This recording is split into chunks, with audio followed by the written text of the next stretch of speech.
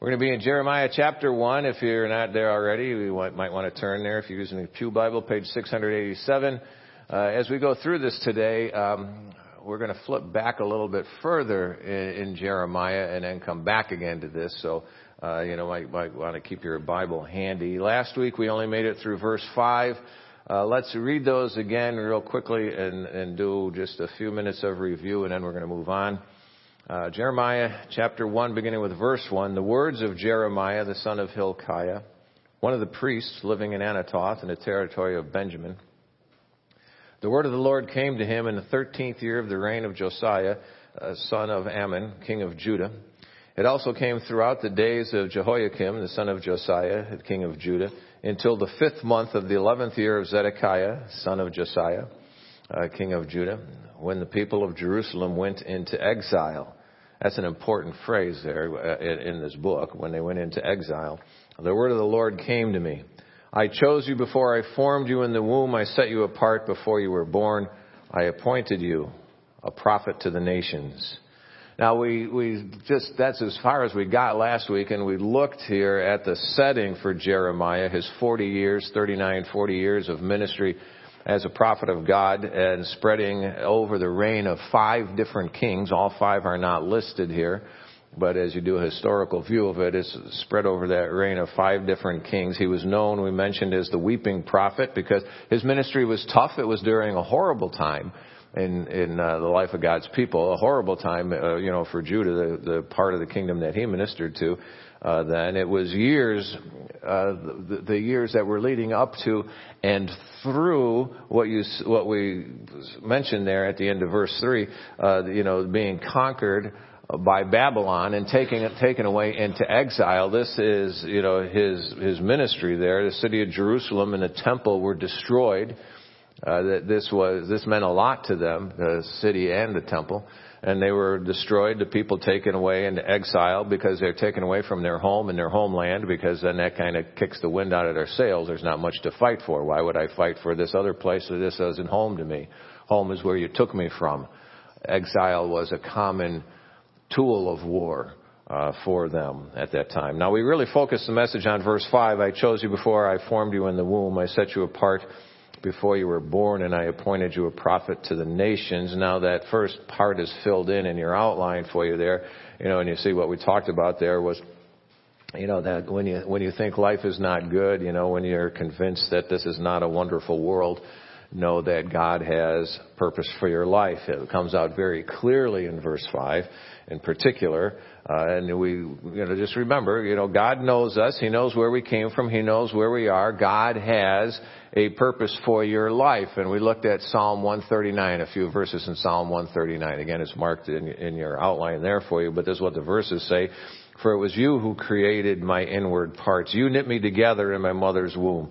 I will praise you because I have been remarkably and wonderfully made. Your works are wonderful, and I know this full well. My bones were not hidden from you when I was made in secret, when I was formed in the depths of the earth. Your eyes saw me when I was formless, and all my days were written in your book and planned before a single one of them began. The verses here in the Psalm, along with verse 5, what we read there in verse 5, chosen you before I formed you in the womb, that reminds us that every life is important. Every life is important, and every life has meaning and purpose. God, that is the way God has made us. That is, the intentionality there. And we need to be able to stand for life. We mentioned this last week. You can listen online if you want to pick up more on what we talked about there. But, the reality of why we stand for life, and we need to stand for life, and we clearly need to be able to stand for life. But we need to be doing it in such a way that those who need to realize we also stand for forgiveness. There are those who struggle, those who have gone through, an abortion, and they need to understand forgiveness, cleansing, new life in Christ. Respect life and also respect the living. Know that God has a purpose for your life. That is part of what we need to grasp and understand. And part of that purpose in your life, there's no question about it.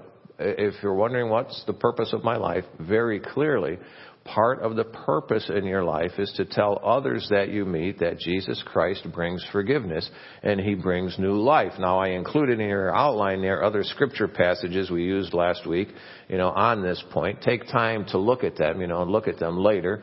I'd encourage you to do that because it tells us very clearly that's part of our purpose in life, to be a witness, to be a witness to Him and who He is. Now let's pick up with where we left off last week, verse 6 there in chapter 1. And just verse 6 for a minute here. It says, "But I protested, oh no, Lord God.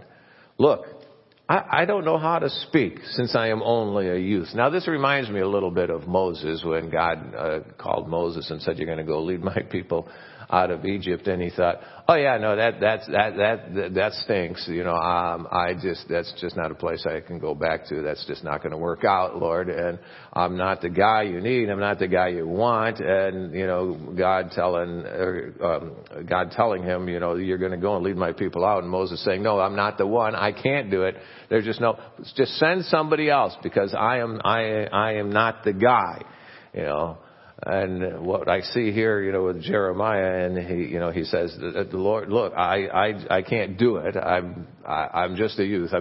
I'm just a kid." And it just reminded me and spoke to me, that our view of ourselves is often inaccurate and it's often incomplete. I would go so far as to say always, but we'll stick with often.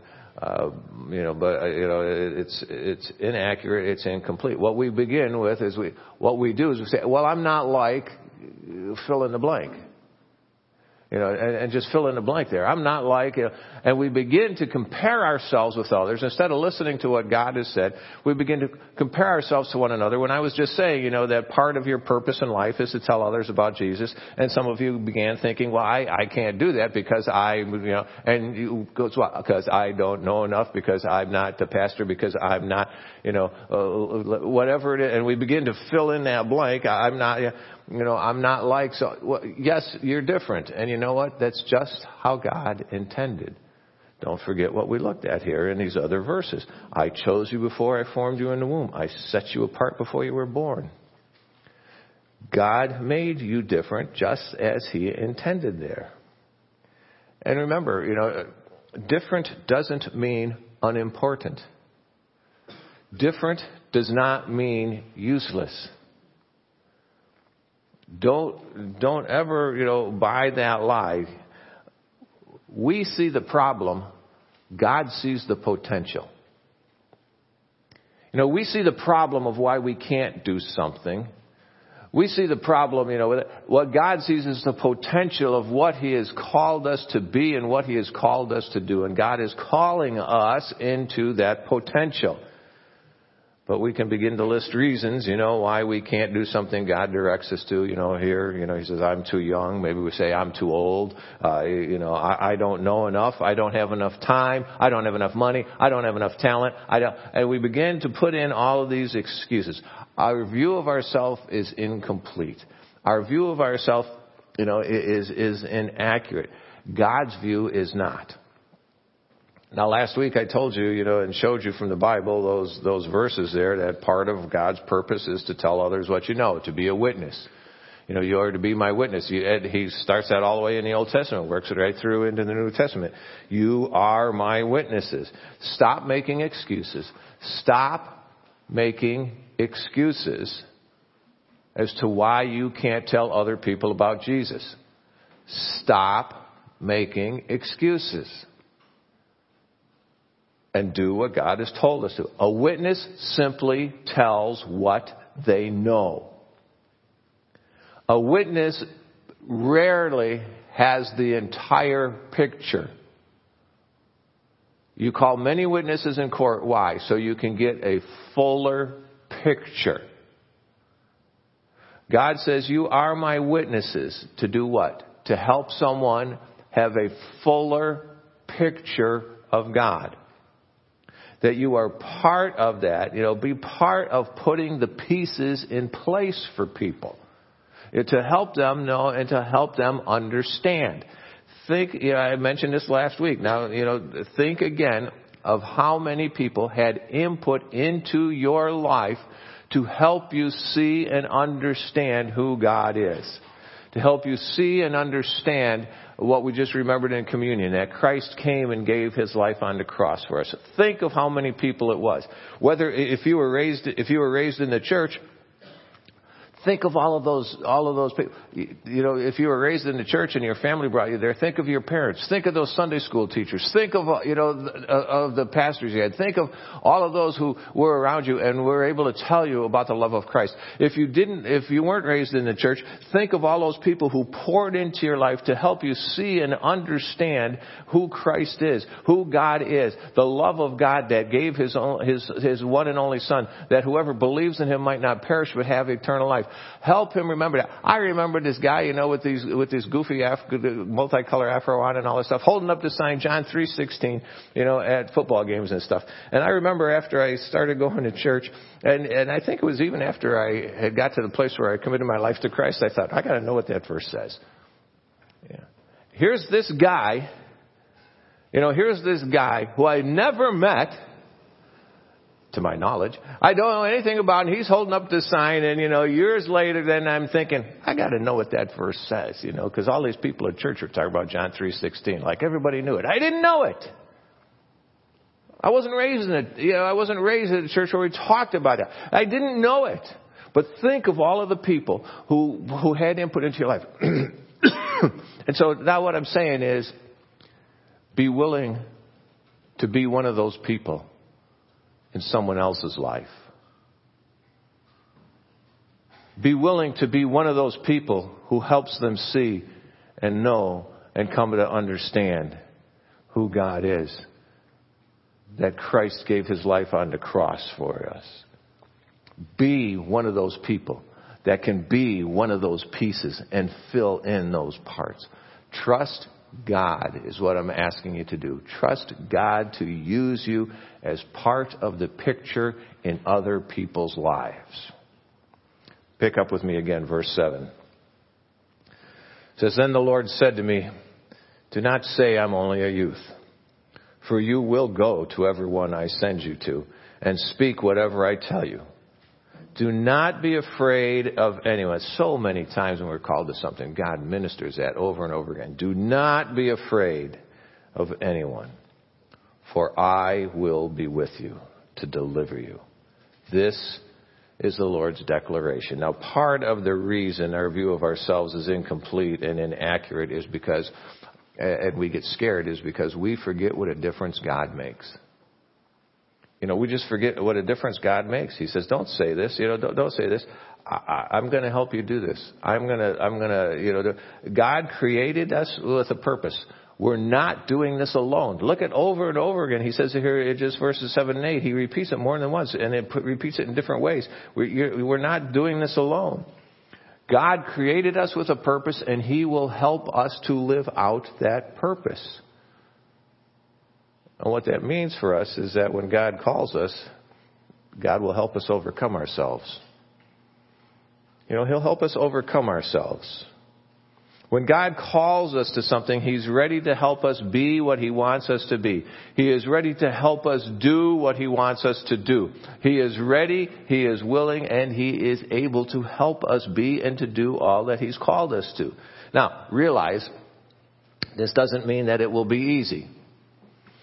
This doesn't mean that it will always be comfortable. It doesn't mean those things at all. In fact, for Jeremiah, it was neither of those things. It wasn't easy, nor was it comfortable. It'll probably be a challenge. That's why we need his help. That's why we need to remember that he will help us overcome. And we may very, very well feel inadequate. We may feel like a failure. That's why we need his help. Jeremiah didn't see much success. He didn't see much success at all, and he was not a popular guy. He struggled. Turn a few chapters back. Turn with me, just Jeremiah 20. Now put a marker or something here in Jeremiah 1, because we're going to come back to that. But just, back to chapter 20. Drop down to verse 7 of chapter 20. This is not even halfway through, all that God had planned for Jeremiah. But it's been a while. Remember, he ministered for 40 years, so, he'd been at this for a while. He'd been at this for a number of years. And he would think after a number of years, well, he probably caught on. Chapter 20, drop down to verse 7. You deceived me, Lord. Could you imagine saying that to God? You deceived me, Lord, and I was deceived. You seized me and prevailed. I am a laughing stock all the time. Everyone ridicules me. For whenever I speak, I cry out. I proclaim violence and destruction, because the word of the Lord has become for me a constant disgrace and derision. If I say I won't mention him or speak any longer in his name, his message becomes a fire burning in my heart, shut up in my bones. I become tired of holding it in, and I cannot prevail, for I have heard the gossip of many people. Terror is on every side. Report him. Let's report him. Everyone I trusted watches for my fall. Perhaps he will be deceived, so that we might prevail against him and take our vengeance on him. But the Lord is with me like a violent warrior. Man, I love that phrase. For the Lord is with me like a violent warrior. Therefore, my persecutors will stumble and not prevail. Since they have not succeeded, they will be utterly shamed, an everlasting humiliation that will never be forgotten. Lord of hosts, testing the righteous and seeing the heart and mind, let me see your vengeance on them, for I have presented my case to you. Sing to the Lord, praise the Lord, for he rescues my life of the needy from the hand of evil people. May the day I was born be cursed. May the day my mother bore me never be blessed. May the man be cursed who brought the news to my father, saying, a male child is born to you, bringing him great joy. Let that man be like the cities the Lord demolished without compassion. Let him hear the outcry in the morning and the war cry at noontime. Because he didn't kill me in the womb, that my mother might have been my grave, her womb eternally pregnant. Why did I come out of the womb to see only struggle and sorrow, to end my life in shame? Jeremiah was not encouraged. Jeremiah was not remembering what we've been looking at here in the first chapter. He was not remembering that God made him on purpose. He was not remembering that God made him with purpose. He was not remembering that God was with him. He was not remembering that God would tell him what to say. He was not remembering that God would give him strength. Jeremiah was down. God's people get down. God's people get depressed.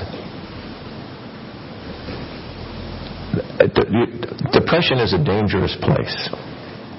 It's a very dangerous place because and staying in a dangerous place can end up with us doing dangerous things. When I was going through the months, where they found the tumors and began the radiation, and laying out the treatment, through all those months, I was asked the same question by every doctor I saw. And usually it wasn't just one time that they asked me. They would ask me pretty much almost every time I went to see them. And it was sometimes almost the first thing out of their mouth. They would come in, they would close the door, and they would look at me and they said, any thoughts of suicide?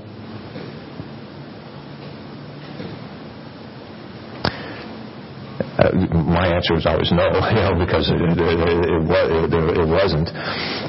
Tumors, radiation, the outlook isn't always good. I remember, I had a biopsy done in Parkview has this portal you can go to and see the results of your tests. And when the results come in, they send you a notice that says, hey, new stuff for you. I went there and I saw the results of the biopsy. Mine was benign, which was good. I went in and I saw the doctor, and he says, well, I said, yeah. I said, good. I said, there's good results. And he just shook his head. He said, I wish they wouldn't do that.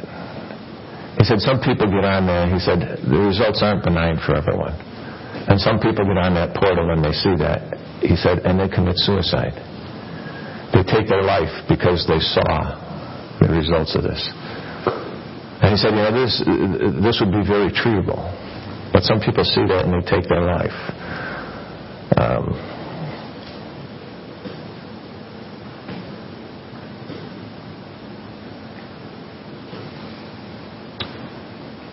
32 years ago, last Sunday. It was a Tuesday 32 years ago. Jeannie and I put the kids to bed. We got ready for bed. We went to bed. And, the phone rang at 2:30, 3 o'clock in the morning, and it never is a good thing. When you get a call like that, the phone rings that early in the morning, and my sister-in-law was calling from Arizona.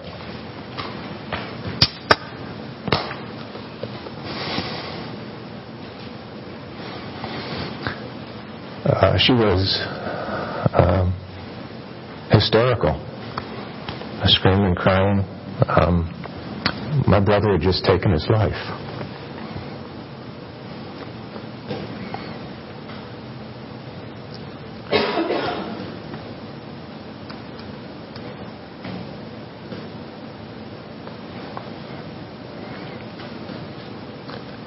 There are many reasons people consider suicide.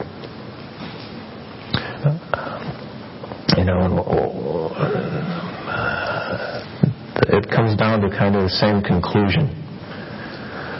That they think this is the best choice. It is not the best choice. It is never the best choice. It is a lie to think that is the best choice. Maybe part of your purpose in life is to help people see there's always another way. That there is always another way. Maybe God will use you to help them see that God helps us to overcome ourselves. That God helps us and has promised to be there with us. Now, it doesn't always mean physical healing. But God will help them get to a place of spiritual healing where peace will return to them when they turn to Him. John chapter 16. Jesus said, I have told you these things so that in me you may have peace. In Christ you may have peace. In Him you may have peace. You will have suffering in this world. I've told you before, that's one of the promises nobody wants to claim. Very clearly, you will have suffering in this world. But He says what? Be courageous. I have conquered the world. Why? In Him we might have peace. People need to know this. You can tell this to people. You can help them to find hope. You can help them to find that, that hope is not in this world, but in Christ Jesus who has overcome the world. 1 John chapter 5, verse 3 says, For whoever has been born of God overcomes the world. And this is the victory that has overcome the world, our faith. People need to know that God will help us overcome ourselves. God will help us overcome the challenges of the world. It can be a battle, and it's not always easy, but God is there. God will be there. God will always be there, and God wins. Suicide is not the answer. Suicide is a lie. Currently, 8 states have legal assisted suicide. And right now, 5 more states have bills pending to make assisted suicide legal.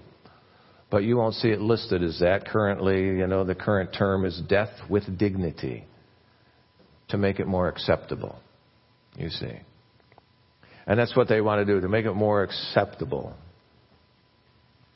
You will face this in your lifetime. I don't have any doubt in my mind. You will face this. I hope you never consider taking your own life. And if you do, call me.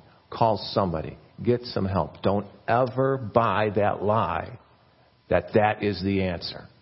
It is not the answer. You will meet people who are considering suicide. Now, here's the thing, just like I told you last week, that I'm quite certain you know somebody who has had an abortion. You just don't know that you know them because they don't talk about that. It's the same thing with suicide. You will meet some people who are considering suicide, but you will not know that because they will not talk to you about it. Speak life to people when you see them. Speak life to them. You will see death with dignity being brought up and come up, and unfortunately you will see it trying to be passed as law.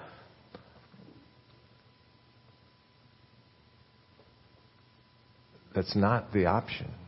That's not the answer. Taking that life is not. Remember, God will help you when you come to Him. It doesn't mean we will be healed. It doesn't mean that everything will just be smooth sailing. It's not anywhere for anyone. But the difference is when we come to God for help, He will be with us. He will help us. Flip back to chapter 1. I asked you to keep a marker in there. Flip back to chapter 1. We're going to pick up with verse 9.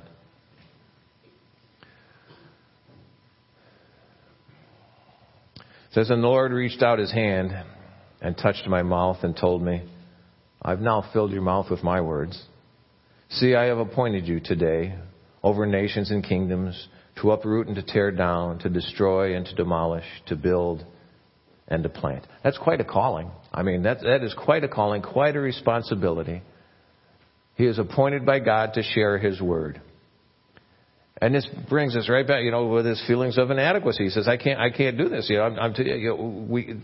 Those whole feelings that we can't do what God called us to. Not only, that God will help us to overcome ourselves, God will take us beyond ourselves. God called Jeremiah. Jeremiah felt inadequate. I can't do this. I'm only a youth. I can't do this. God worked to equip him. Notice what it says. The Lord reached out His hand, touched my mouth. And He told me, now I have filled your mouth with my words. God gave him the words to share. God gave him the strength to be able to do it. He says, in chapter 20, when we looked at that, He says, if I keep shut, it burns in my bones. I have to say, and God gave him those words to share, and really then that motivation, that desire even to share it.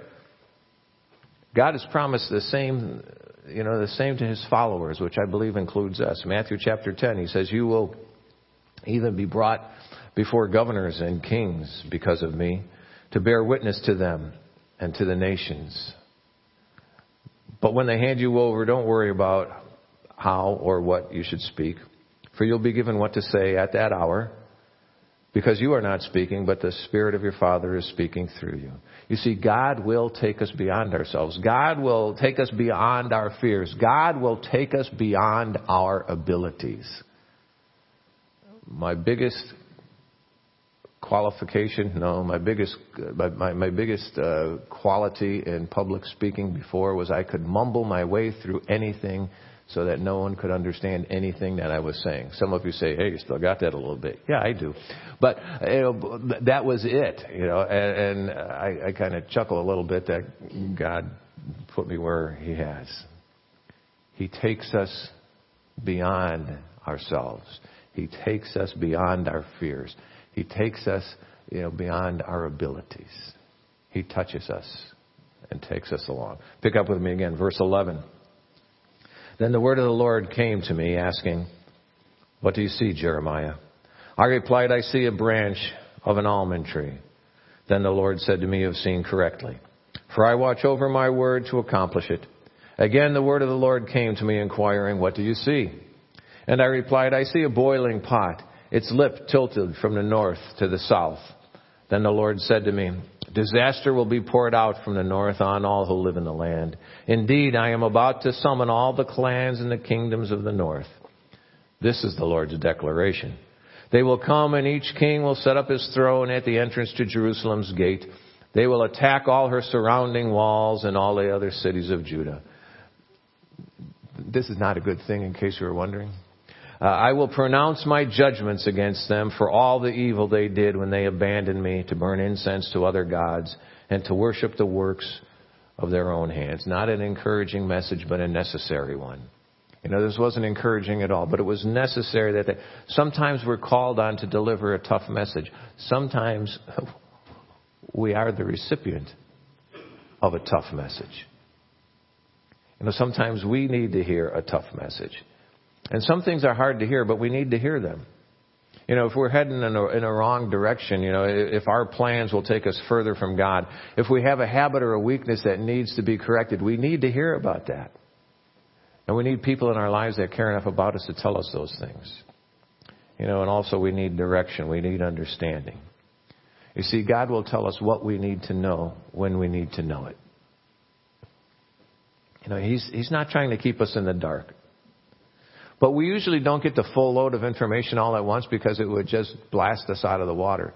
Even God didn't He didn't give Moses all of the details when he called him. He didn't say, well, you're going to go to Pharaoh and Pharaoh, you're going to do this plague. And Pharaoh's magicians are going to copy you. And Pharaoh's going to laugh in your face. And he didn't tell him that was going to happen. He didn't say then you're going to get to the point where Pharaoh's magicians won't be able to duplicate those miracles. But you know what? Pharaoh's still going to laugh in your face and send you away. And what you do is going to make the work harder on the Hebrews under Egyptian slavery. And they're going to hate you, Moses. And they're going to think you are the biggest jerk that ever walked the face of the earth. He didn't tell them any of that at that point. But trust that God will, He will let you know as you need to know it. Jeremiah learned more as he got closer to the events. And sometimes we learn as things are unfolding. As things are unfolded before us, sometimes we learn. And sometimes we begin to understand after the event. Whenever newscasters ask this question, would you do anything differently? Well, I would hope you would. For pity's sake, if you go through something and you wouldn't, and you wouldn't see room for improvement, ask me. Unfortunately, I could see room for improvement for everything. It's not always fun. But, the whole thing there, but sometimes we don't understand until after things are over. And the hard one is sometimes we never understand. Sometimes on this side of eternity, we never understand.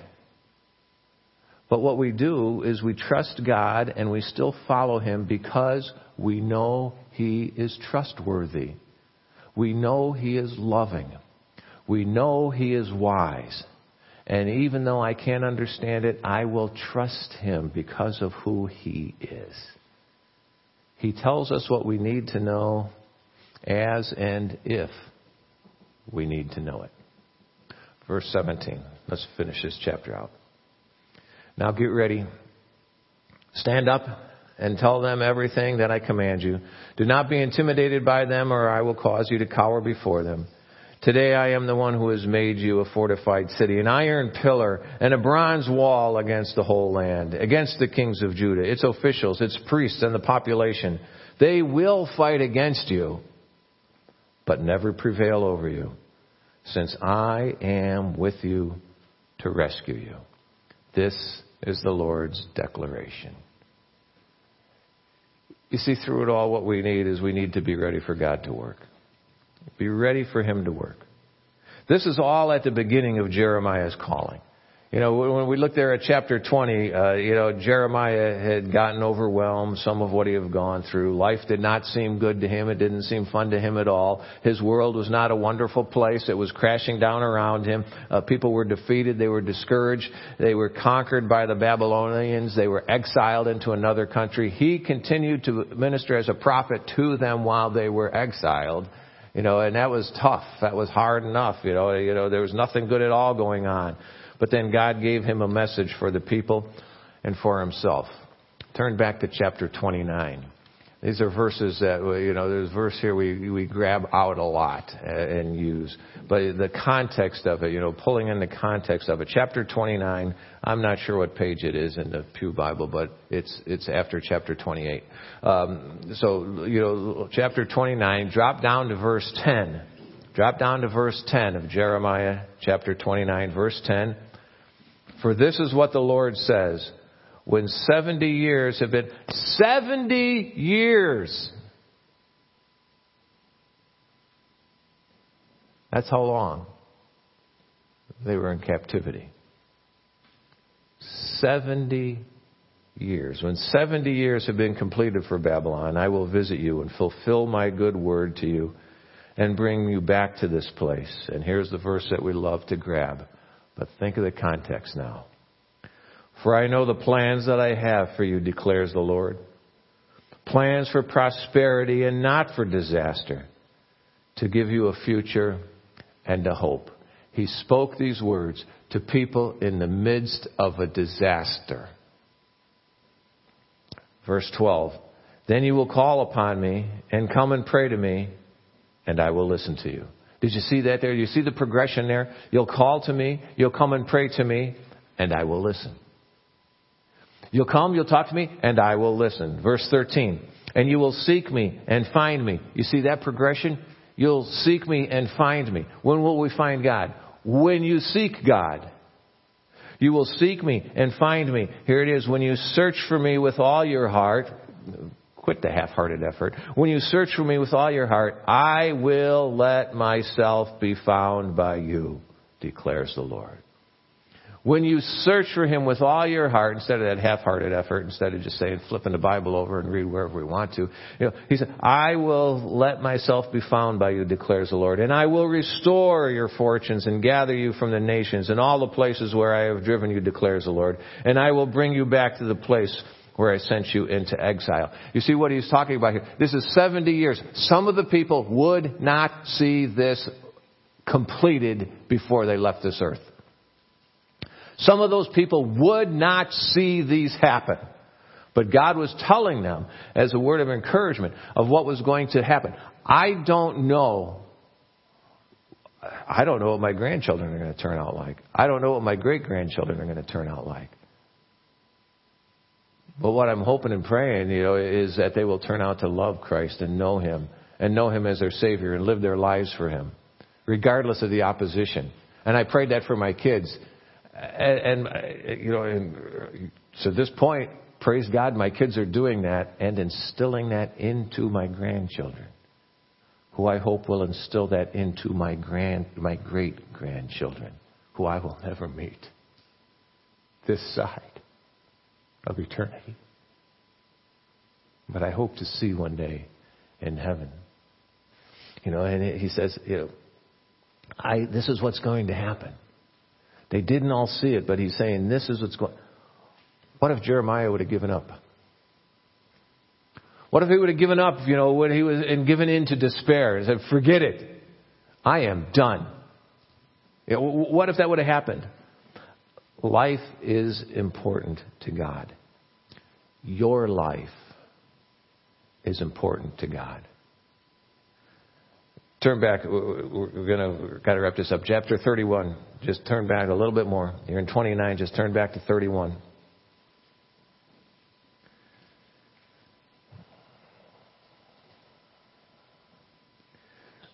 This is what the Lord says. A voice is heard in Ramah, lamenting and bitter weeping. Rachel is weeping for her children. She refuses to be comforted for her children because they are no more. Sound familiar to you?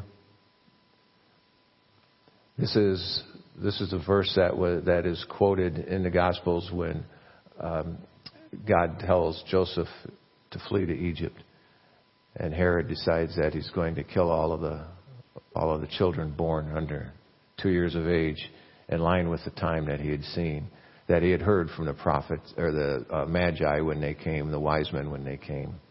Verse 16. This is what the Lord says: restrain your voice from weeping and your eyes from tears.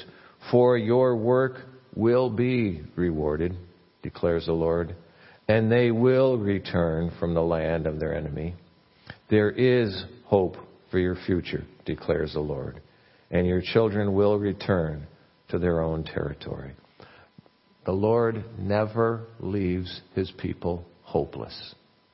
He never leaves them hopeless. In judgment, there is mercy. Even in our rebellion, God has that open door for forgiveness. And we don't always see it clearly.